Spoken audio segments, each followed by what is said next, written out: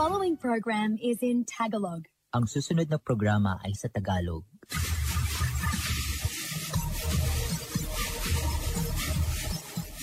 Kahit na gawin mong ito, Super Pinoy.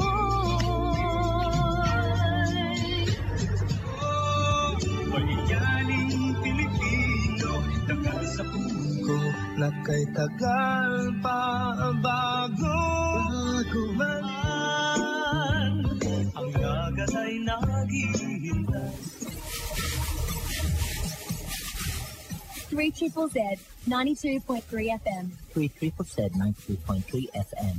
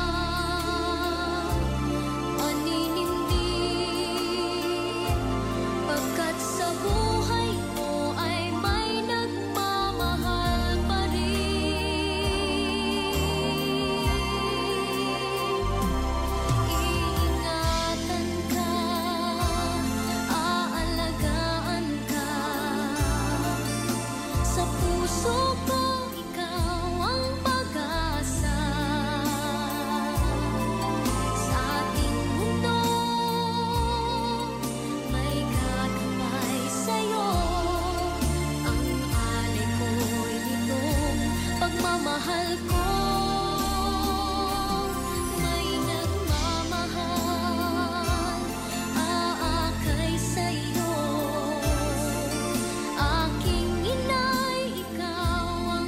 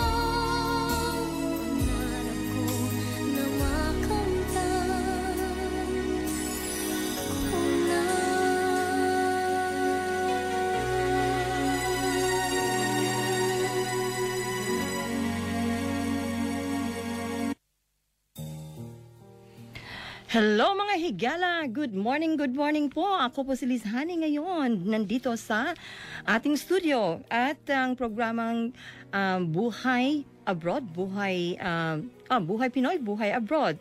At nakikinig po kayo dito sa 92.3 FM, Triple Z at ang ating Filipino Radio. At ngayon umaga, meron po tayong guest. So ang pag-usapan po natin is regarding about first home buyer po. At meron sana tayong interviewin din pero ma-postpone po. I think na-mention ko yung mass healing kasi I think last night marong mass healing o this week marong mass healing, so we'll find out more about that kasi alam ko some people na kailangan nilang maintindihan yung mass healing, anong diferensya. So dito is marong nagtanong kasi I was talking to somebody before, sabi niya ano po yung mass healing, tita? So sabi ko makikinig kayo bukas, which at the moment na postpone po until tomorrow po. So more like question is that sabi nila, can you tell us the history and purpose of the healing mass? Yun po ang mga pwede nating tanungin bukas. Okay, so stay tuned po tayo bukas. Ang ating Hoy Pinoy from 3 to 4 p.m. Pero today, this morning, mga 10:30, interviewin po natin si Attorney Rochelle Castro na 2 weeks ago po, nandito po siya. We discussed about regarding about visa. Okay, so that was very good, a good topic. So, ngayon naman, first home buyers. Okay, and hello naman sa mga, kasi nag-live po ako, and kumusta na po kayo? And please stay tuned until 11 o'clock this morning, okay?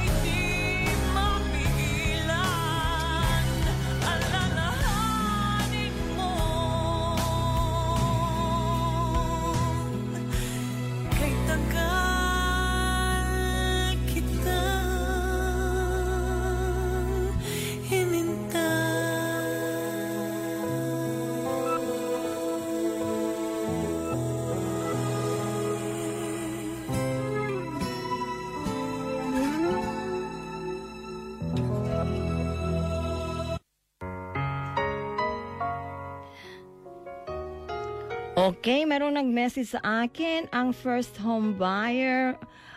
Okay, sabi dito, maganda po yung topic yung first home buyer, tita, kasi even though ang interest rate daw is high, pero it's good to know what can be done about if you're still thinking to purchase daw ng bahay. Okay. So maganda, thank you for yung message mo sa akin, Paula. Okay. I-continue po natin ang music kasi nag-prepare lang po ako para sa ating interview mamaya. Upang bukas ay makamtan recuerdo de amor, alala ng pag-ibig, recuerdo de amor sa puso'y nakaukit, recuerdo de amor magbibigay lakas patungo sa pangarap na bukas. Recuerdo de amor.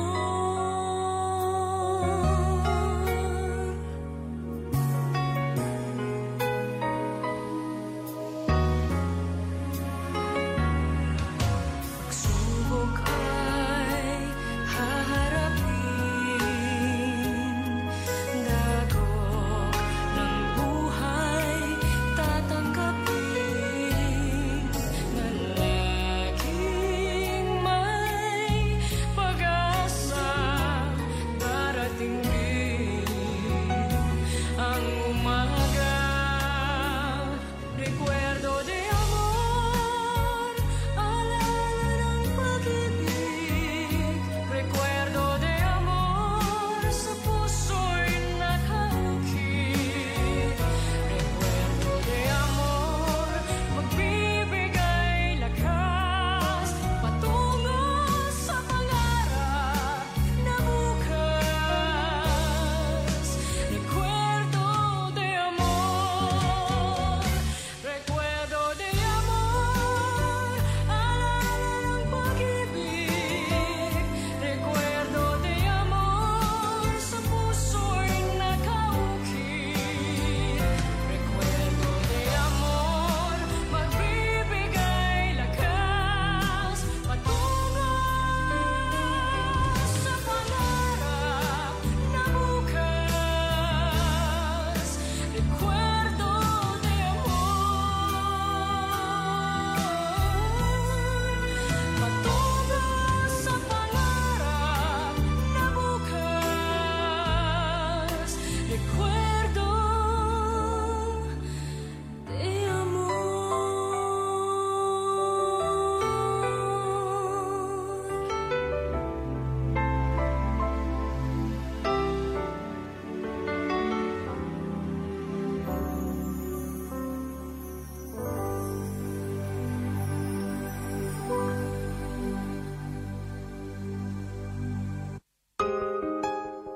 Okay, mga higala, the time is malapit ng 10:15. Nakikinig po kayo dito sa 92.3 FM, Z, ang ating Radyo Filipinong programang Buhay Pinoy, Buhay Abroad. At ang ang ating guest po ngayon is si Attorney Rochelle Castro, which is the director ng RC and Co Lawyers. So ang topic po natin is regarding about first home buyers. So pag meron po kayong mga question, naka-live po tayo. So pwede po kayong magtanong. So while I will be asking her or will be discussing few things. So pwede po kayong mag-message, and I will try my best to hopefully makita ko kaagad at mayroon nang tumatawag. Teka muna po. walang hangganay hahamagin, pagkat walang katapusan kitang iibigin. Kahit na ilang tinik ay kaya kong tapakan, kung yan ang paraan upang landas mo'y masundan. Kahit ilang ulit ako'y iyong saktan, hindi kita maaring iwanan. Kahit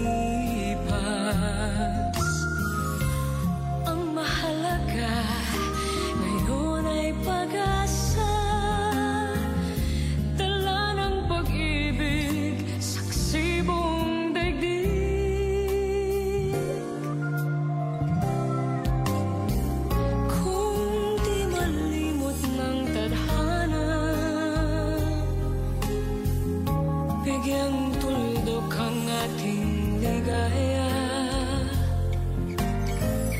Walang hanggan ay hahamakin, pagkat walang katapusan kitang iibigin. Again po, abangan po nyo ang ating interview po ngayong umaga, roughly mga 10:30 regarding about first home buyers, and ang guest po natin ngayon is si Attorney Rochelle Castro. Ilang ako'y iyong saktan, hindi kita maaring iwanan. Kahit ilang awit ay aking aawitin, hanggang ang tinig ko'y maging himig mo na rin. Kahit ilang dagat ang dapat tawirin, higit pa riyan ang aking gagawin.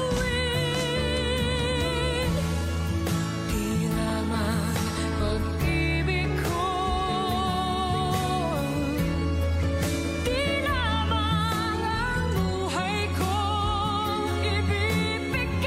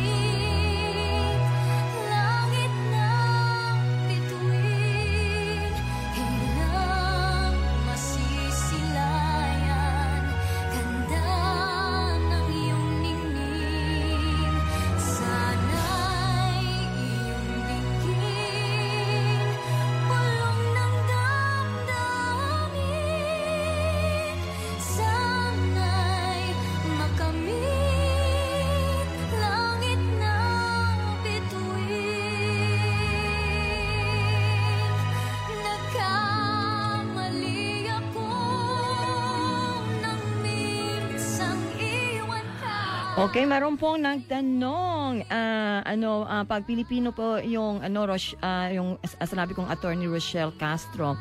Yes, Pilipina po siya. At, nag-abang na po daw sila regarding about yung, interview natin ngayong, umaga. So, that's really good. Okay, tapos ano pang mga tanong dito? Okay. Oh yes, meron pong preparadong mga tanong para sa kanya. Okay. So, just touch base lang po, 8 minutes to go before her interview is that siya po ay contract litigation lawyer and owner of RC and Co Lawyers. Okay? So,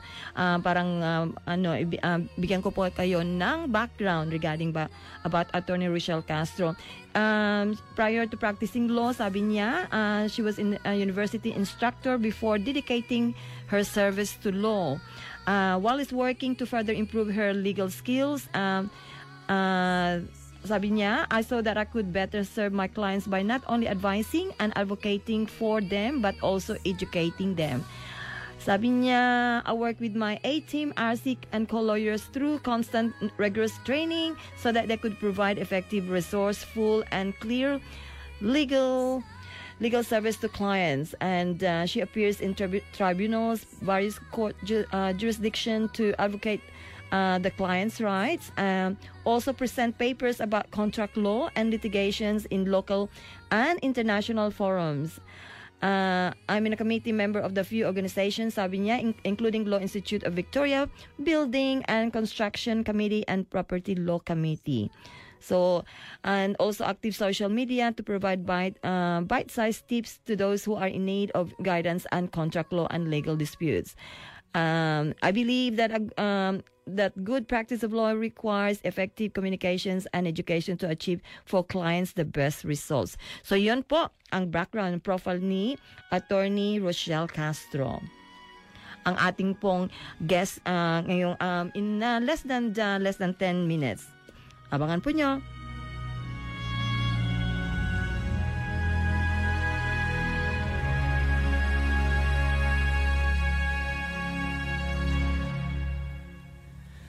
Bakit ba pinagtagpo? Pala'y maglalayo tayo sa ating buhay. Ang araw na kay ganda, ba't nang lumisan ka ay nagdilim ang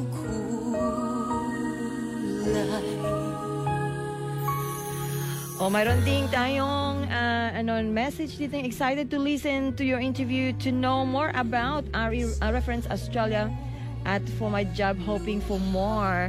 So thank you, and hopefully naman I can you can ask questions, and then probably I can pass that questions to Attorney Rochelle Castro.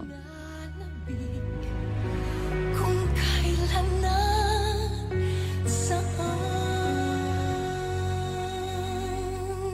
darating ba siyang kasama ka?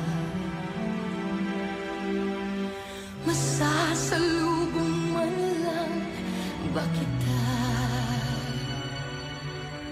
Subalit ako'y I better greet mga guests natin dito kasi naka-live po tayo. And good morning kay Ria. Good morning. Shout out to you. And also good morning to the director of the Tatsloto.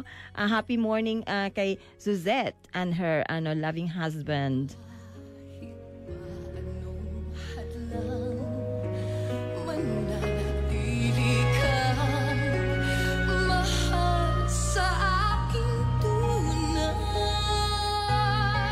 And good morning kay Irene, Kim at sinasabi ko kanina si And.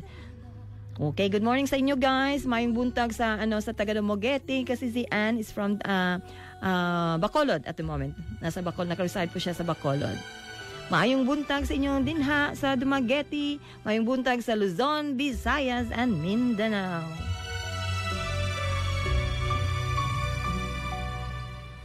Subalit ako'y mag-aalala. At kanina po, tinatawagan po ako ni Tita Estelle. Good morning po, Tita. Everyday nandito, each time nandito po ako sa studio, lagi po kayong tumatawag. Thank you so much po. Mananatili kang mahal sa aking tunay. May umaga man kung di kanya dala, ito'y walang buhay.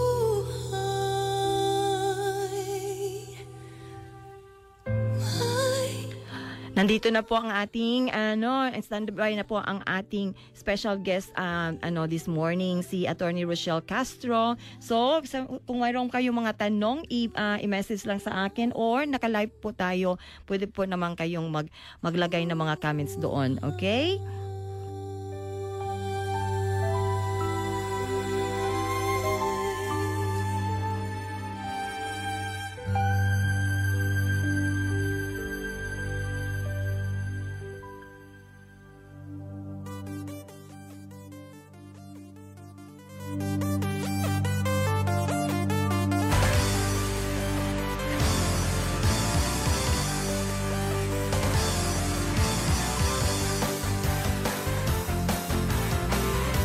Ready na ba kayo sa mga tanong nyo? Kasi ang ating guest ngayon si Attorney Rochelle from owner ng RC & Co Lawyers, at ang subject po natin is first home buyers.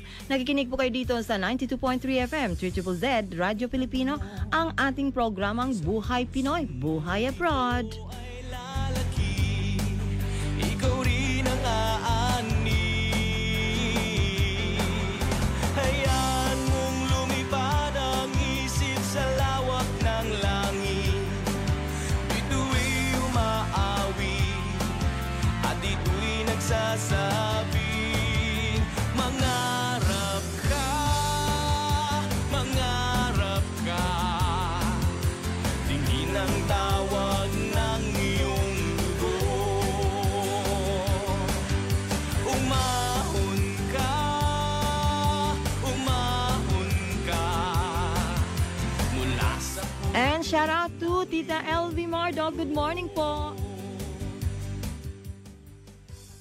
Okay, nandito na po tayo ang ating sagutin na po natin ang ating naka-wait dito sa ating telepono. at ito'y iyong dali. Hayaan mong lumipad ang isip sa lawak ng langit. Hello? Hello, attorney. Can you hear me? Alice. Hi, Liz. yan. Kamusta kababayan? Yan, yun po ang sinasabi ko sa inyo na ang ating guest po is no other than ang attorney Rochelle Castro. She was here 2 weeks ago at pinag-usapan natin ang visa. Pero ngayon, we'll be talking about first home buyers. At good morning sa iyo, attorney. And would you like to greet sa mga listeners natin sa ating mga, kasi nag-Facebook live po ako. It's all yours. Hi, good morning, Liz. Kamusta mga kababayan? I hope you're having a great week. Thank you for having me. Yes naman. At magandang feedback po sa yung first yung nating unang interview which was 2 weeks ago. So, let's move on. Ko na kanina yung profile mo. So, kasi marong nagtanong Pilipino ka ba? Sabi ko, Pilipino siya. So, I'll insert some Filipino words. So, yes, I'm Filipino. Very Filipino po. Very Filipino. I'm putting probably on the spot. How long have you been here dito?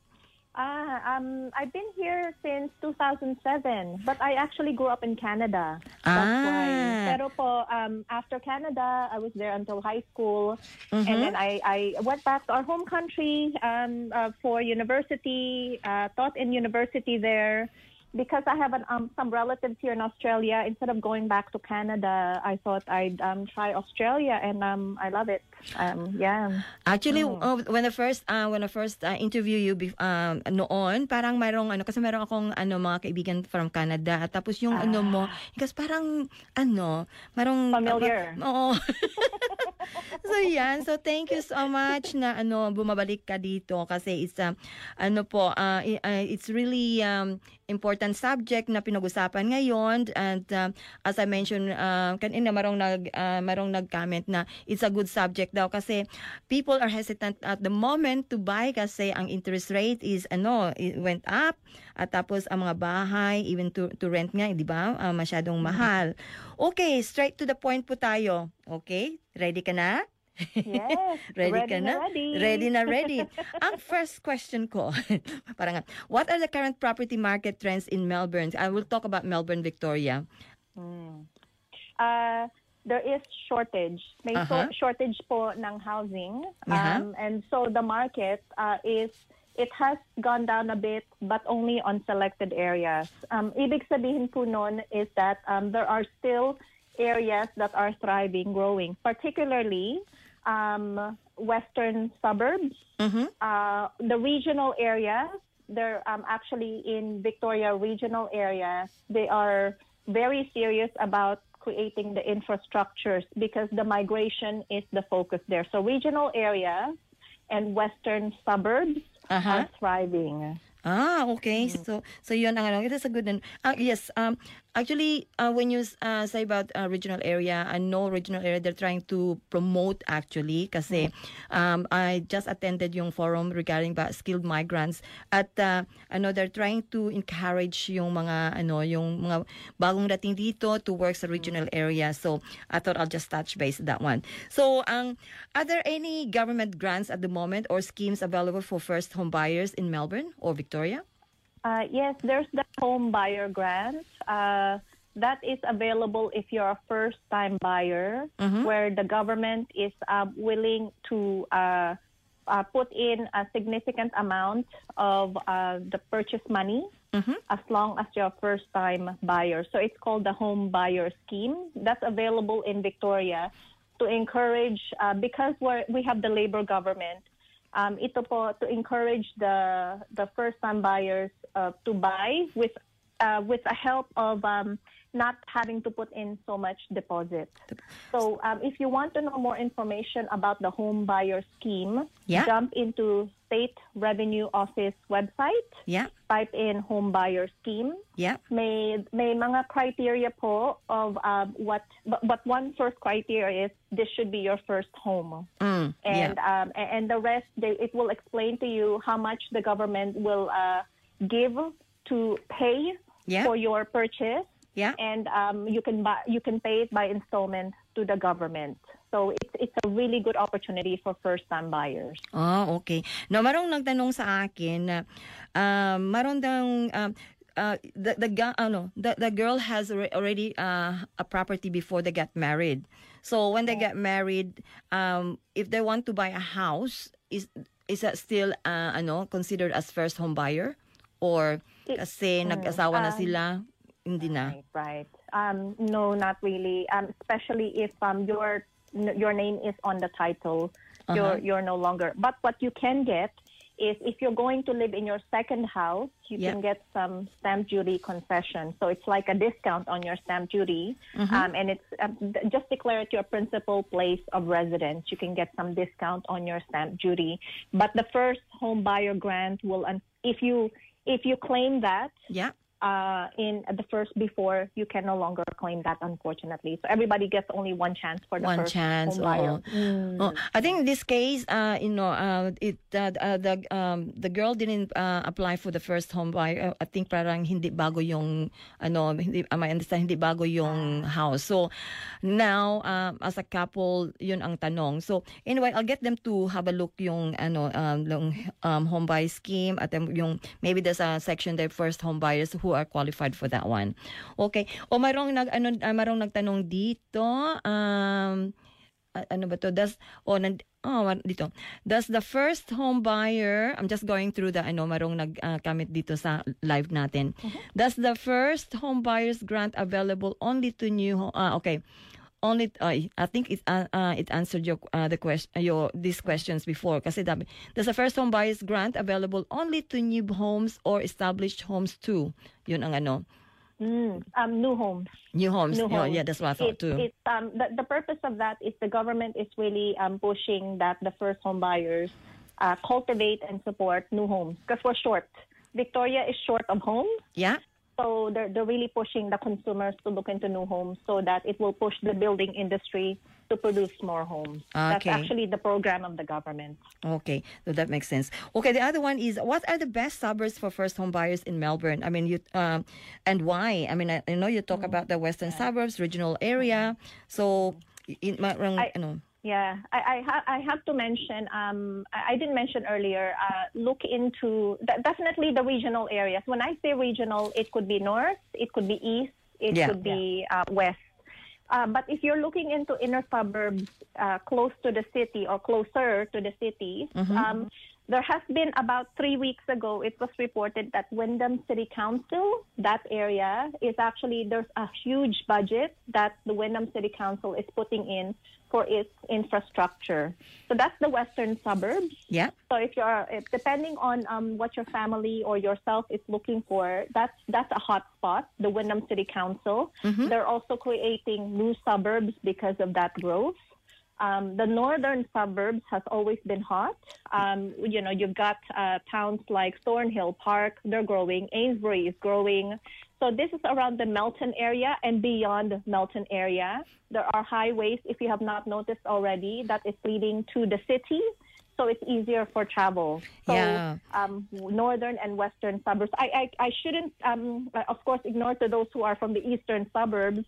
The far eastern suburbs like the Cranbourne. North of that, beyond that, there's a lot of new developments there. So a bit outer than the inner city. But what I noticed is it's a border between regional and inner suburbs that they're actually really growing. Look into that. Yeah, actually, I live in Kilo area. So I go to Melton and all that. So marami ng mga they're already sort of like clearing some areas at tapos ang ang road naman they're good. They're sort of like repairing some roads. At you're talking about sa Cranbourne area, there's a lot of Filipinos there. There's a lot of kababayan natin sa west din marami din. So Wyndham, yes, sinasabi mo there's a huge budget. So people should consider looking into that. At now going to because we're talking about first home buyers, what are the steps involved in buying property, like including making an offer, negotiating the price, and settling the sale? I always start with a client, even though they approach me for legal advice. I always say, know what you want. What are you looking for? So understand what you want, what area you are looking into. And don't rush. Expect it. Salespeople will rush. That's their job. That's their. But know what you want before you sign the contract. Get legal advice so you understand. You need actually the following tools. You need the professional who will give you legal advice about your contract before you sign. You need a good broker. There are specialist brokers depending on your profession who knows which lender to tap and if there's available, let's say, bonuses or schemes that are available for your profession. For example, I know there are some for nurses that are available for particular lenders. So go to the broker who could actually has a wide range of lenders that they could provide to you. If you're paying cash, that's great. Make sure that that's available, of course. If you are paying cash, you need to if you're not buying a fresh home and you're one of those who prefers an existing property, you need a good building inspector to inspect the house that is in good condition before you sign the contract. And that's one thing that people don't really look into. So funding, legal advice before signing the contract, and building inspector. Okay. Yung how much deposit do you need? I mean, some people talk about 10%, 5%, 20%. What is the reality? I mean, what's the minimum you can? In Victoria, the law says that you could charge up to 10%. That's the law here. Not more than 10% of deposit. There are developers who would like to invite buyers. You could negotiate as low as 5% in the deposit. So make sure you've got, your budget. You've got at least the cash, 5 to 10% available to pay, because they usually, upon signing of the contract, once both the buyer and the seller signs the contract, you are required to pay the full amount of the deposit. So make sure that's also ready. That's also ready. Yeah. Oh, so it's good that you clarify that, because there's people. I know that sometimes that when you go to event or something, there's a group of friends or something. We're sort of like discussing, but sabi no 5% okay lang, and no 10%. So I thought I'll clarify that. So thank you so much for that one. And what are the common mistakes the first home buyers? I mean, you talk about no budget, know what they want. What are the other things? What I noticed, Liz, is at settlement, when the buyer is not ready for the shortfall funds. What does that mean? What exactly?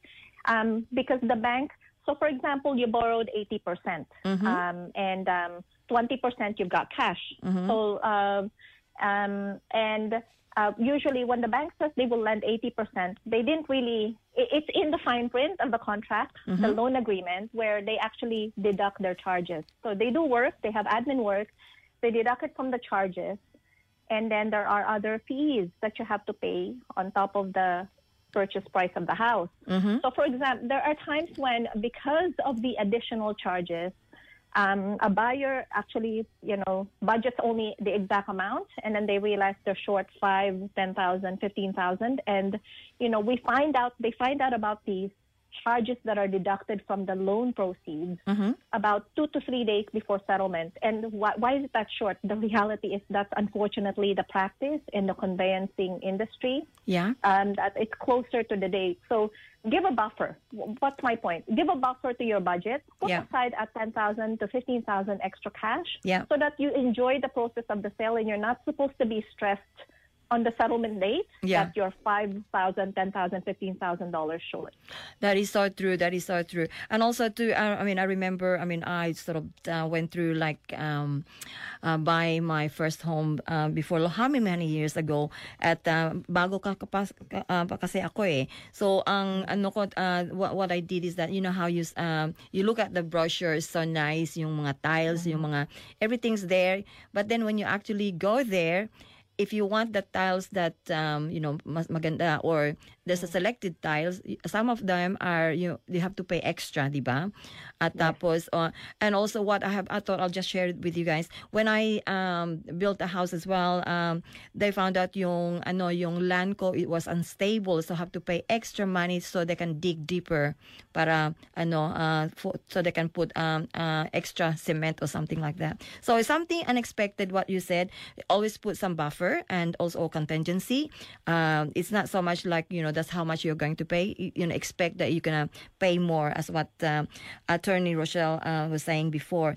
Now, how dito is sometimes you do ask, how can I ensure that I'm making a good investment when purchasing my first home? I know that sometimes people sort of question now, should I buy my first home or just rent? So what can you say about that one?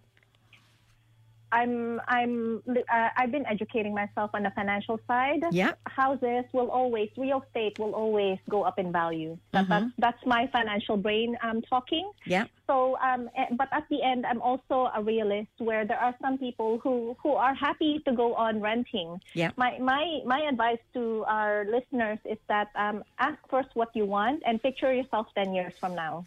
Do you see yourself renting, or do you see yourself owning a home that could potentially, there's a downside to that could potentially go up in value, but you're going to be sacrificing money. More monies will come out of your pocket for the next 10 years, 15 years, 20 years, so on and so forth. Or are you just happy to rent, but you don't have to sacrifice? It really depends on your personal goals and what you would like and how you picture yourself 10 years, 20 years, 30 years from now in respect of whether you're a renter or are you a homeowner. Yeah. But that's it. It's really, I just want to add, it's really your lifestyle. Because some people likes to travel. I know there's a lot of young people. Ang ano nila ngayon, ang trend ngayon sa mga young generations that they save up and then they like to travel, di ba? So they don't want to tie up muna to buy a house or they just prefer renting. So it's part of your lifestyle, but there's also a group of people that I was speaking to before our interview a few days. They're saying that it's best to buy something now that you can afford. So at least when you come back, you have something. At it depended then sa daw sa your expenses. If you you like to buy things all the time and you don't want to save, then it's really up to you. Pero some of the guys I spoke to that they like to buy something, even a small property daw, or even land. They even consider land. So at least they've got something that I think they saying that land never goes down. The value it will always go up. Correct. Yeah. Yeah. So you can confirm that one. Yeah. What else can you add? It's important that you make sure that you understand the process. Mm-hmm. Although you have your experts working with you. When I say experts, you've got your broker. So let's say you decide to buy a home and you're preparing through the settlement process. Mm-hmm. Do understand, at least generally, what is going on, so that at least you enjoy the journey. You enjoy the journey of preparing towards settlement. So at the end, when you receive that congratulations from your conveyancer, it's really an achievement, Liz. When someone for the first time owning a home, it is an achievement in itself. Do enjoy that journey, from looking to preparing for settlement, finally settling, and then making that first mortgage payment, which is really an investment. You're actually really making an investment for something that you bought that will go up in value in time. So true. And it's like, it's buying a home. I think it's a big decision. And buying a home, buying a land is a big decision. And yes, when you get that approval from your conveyancer and you sort of, oh my God, I did it. And then sometimes you sort of panic. Okay, what I'm going to do? Because that's what I was talking to these young people. So I remember when I got a phone call and they said, yes, it's going ahead. And I didn't say anything. And then I have to ring him. What do you mean going ahead? And it was more like saying it's been approved. And I panic and sort of like, he can't believe that, he got it. And looking back, sabi, that was, I think, more than 10 years ago, looking back, it was the great decisions that he ever did. Yeah. Even though at first more like, can I do this? And he had 2-3 jobs. But now he's sort of like that. I think he bought another two properties. And he's still single, but I'm not going to say who he is. But but the first time he went through buying that property, it was like he was scared, and all he wanted to do is save money. So now he's actually now going overseas, going to Europe or Asia. So it's good. Sometimes you have to sacrifice, diba, at the first time, and then after that, you just have to find your way how to balance things. Yeah, Okay. Liz, it is one of the largest, if not the largest investment that you could make in your life. So Yes. what you just shared, that story, that's an example of it. Especially, you're coming from the Philippines and you come here, and that person I was telling you, he didn't have a family here. He was just given a small amount of money, and his dad say make a life for yourself, something along that line. But I won't say anymore because he might ring me. Tita, you're telling my story. But I thought that was a very good story that his dad said, okay, make a life for yourself and don't come back until you make your name. Parang ganyan. So let's I hope we can invite you again and talk about another topics. And would you like to say more, or would you like to say, so if people need some help, they can they call you? As I said to you, Attorney Rochelle Castro is the director, owner of RC and Co Lawyers. So if you need some help regarding about visa, you want to buy want to buy a home, you want some advice, please do call her or message her. Are you able to give your telephone number? Yes, I'm happy to give because now thank you very much for the next invite. My mobile number is 0429 028 182, and my email address, you could just I'll simplify it. The firm's, it's LAW, that's law at rccolawyers.com, or just simply give me a buzz and let's talk of what kind of guidance, how we could help you. There you are. Thank you so much, Rochelle. Would you like to say hello to your your team naman? Kasi probably they're listening to you. Hi, team. Thanks for all the hard work. Kababayans, thank you for listening. And Liz, thank you for having me this morning. Yes, you're very welcome. And thank you again. And let's talk more good subjects to share to our kababayans. So a very good morning to you, Rochelle, Attorney Rochelle Castro, and have a great day. Thank you. Thank you. Salamat. Salamat. Okay, bye-bye.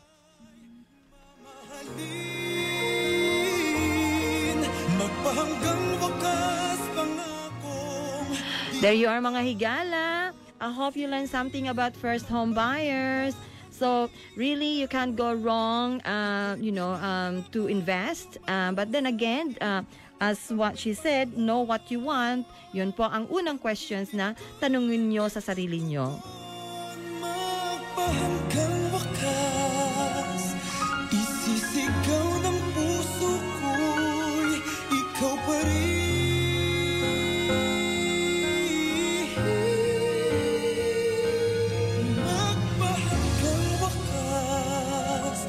Magpahanggang wakas, ikaw pa rin.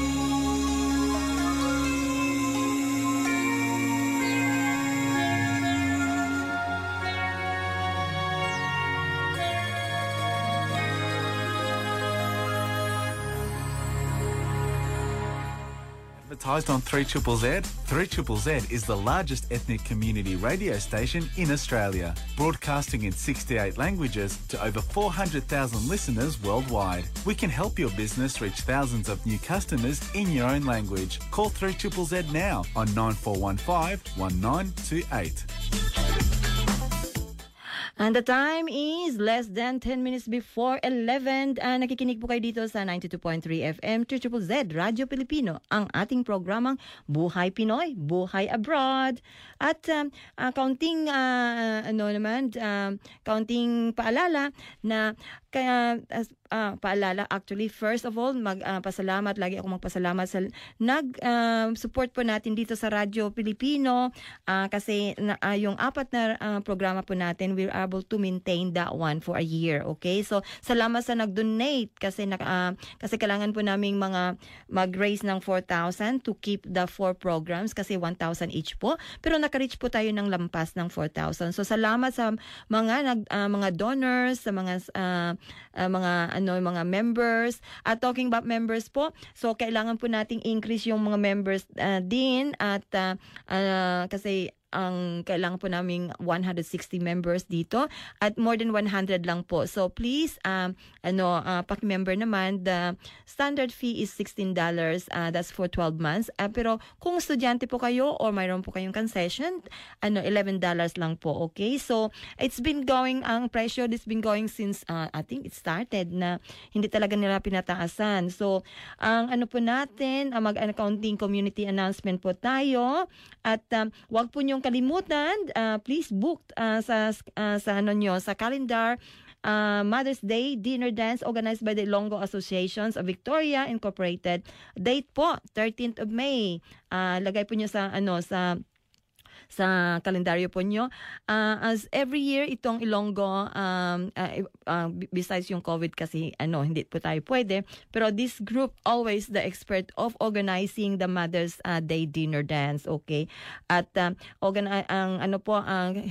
and congratulations kay Tita Patsy sa mga teams niya. So, kung gusto po nyong mag-attend, 0412-889-134 po. Or just message me if you wish to please invite the whole family kasi you can you can fill up ang table 10 to 12 people sa isang table. So the whole family and friends, and I think it's nice to celebrate. At tapos so that's on the 13th of May po. And then we have of course our gala night which is 11th of June at mayroong flag raising 12th of June, followed by the family day which is 18th of June. Now just to explain that briefly, this year po in cooperation with the consulate here in Melbourne, po sila na sana po mag-celebrate po tayo ng masking isang big celebration. So that's why tatlong events po ang ginagawa natin this year. So please support naman, mag-attend po kayo ng gala night. Ang gala night is on the 11th of June. Gaganapin po to sa Palladium sa Crown Melbourne, live band and entertainment. So please you can contact me 0412-191-577, Tita Norma 0448-178-999, Lulu 0431-541137 at Nelia 0433-77448. At tapos ang flag ceremony po is in charge po si Tito Fred Jobber, and yung 18th of June is the family day. So please you can contact me. I can direct you to yung talagang in charge ng family day, and it will be a great fun kasi maroon pong mga participants who will be performing from regional areas, so which is good. It's not like they're just a guest, but also they will also be showcasing their yung talent nila from regional. Okay, so sorry nagmadali po tayo kasi less than 3 minutes na lang. At ano pang sabihin ko, maroon pang mga alam ko mayroon pang mga mayroon pang okay, yung the Pinoy Lounge, feel good, feel also every Wednesday yata to 8 p.m. Melbourne, 5 p.m. Manila, Singapore and Hong Kong. At tapos mayroon pa, at ito naman costume night gala 15th of April, gaganapin po to sa Ferraro Reception. At please contact hindi ko maano yung this is for emergency relief fund for the Philippines po. Okay, mga higala, please tune in tomorrow from 3 to 4 p.m. which is Hoy Pinoy. Yours truly will be joining you. At ito po si Liz Honey, magpasalamat po ako sa inyo sa for staying with me, and thank you so much sa who's staying with me sa live. At ito po para sa atin lahat, at ito po ang ending music ko po.